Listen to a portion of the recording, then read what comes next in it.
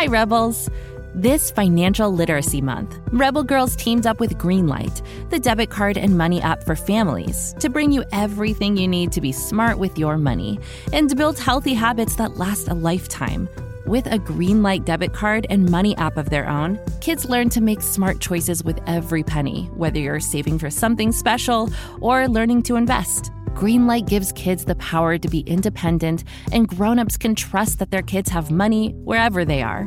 Sign up at greenlight.com/rebelgirls to get your first month at no cost and start building money confidence for life. This is Goodnight Stories for Rebel Girls. Hi, Rebels. This is Goodnight Stories for Rebel Girls, the interview. I'm your host, Jayla Nicholas, and today we're talking to Donita Sparks. She narrated the story of godmother of punk, Joan Jett, who didn't let anyone stand in her way of her rock star dreams. If you haven't heard that episode, turn up your headphones and go give it a listen now.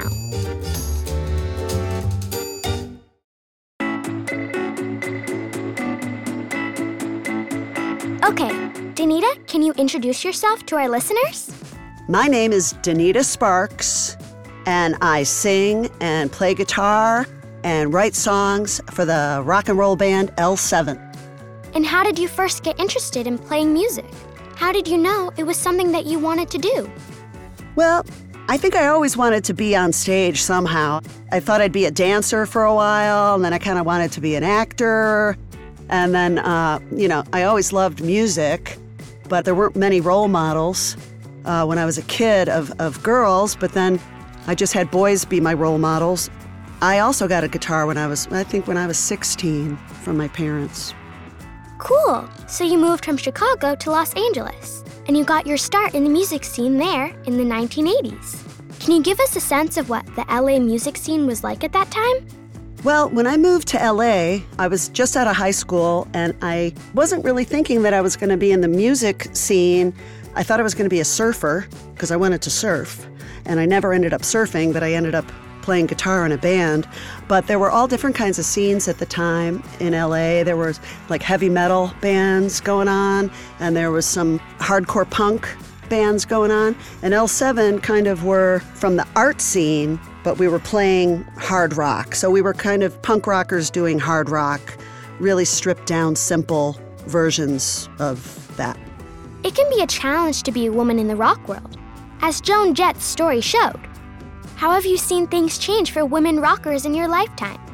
Well, I think women rockers aren't as freaky as the media used to portray them as. We're just human beings like anybody else. And it just seems now that there's a lot more women playing music.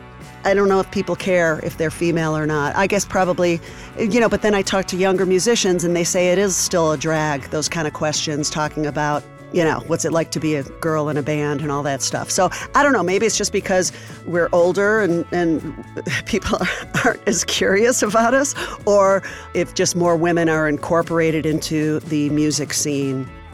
You know Joan Jett and your band L7 on her record label. Can you tell us what it was like to meet Joan and what her story means to you? Well, I remember, the first time I met Joan Jett, she fronted L7 at a Rock for Choice show. L7 had founded an organization called Rock for Choice, which was raising money for women's health clinics, and Joan wanted to do the concert with us, and so she fronted L7 for us. But she told us at that time the story of her crying backstage after she had been spit on an entire concert. That was just really like, wow, man, that is that is really crazy. I think Joan took a lot of the first hits for us all. And I don't think, for as much as L7 went through crap like that, it was never that bad. So she took the hits for all of us. So, for girls who are interested in being in a band, what advice do you have for them? My advice for girls being in a band, which would be the same as for boys being in a band, by the way, but I would just say, get an instrument, start playing it, and if you don't know all the chords, I still don't know chords. I don't know a lot of minors and sevenths and all that stuff. if you've just got a cool feel and if you're yourself, you can be cool. I've got nothing against lessons. I think lessons are great. I think proficiency is totally right on, but you can also do it without being a virtuoso. And, that was the liberating thing about punk rock, is that you don't have to be a virtuoso to have a cool band. So, if you could go back to when you were a kid and give yourself a piece of advice, what would you say?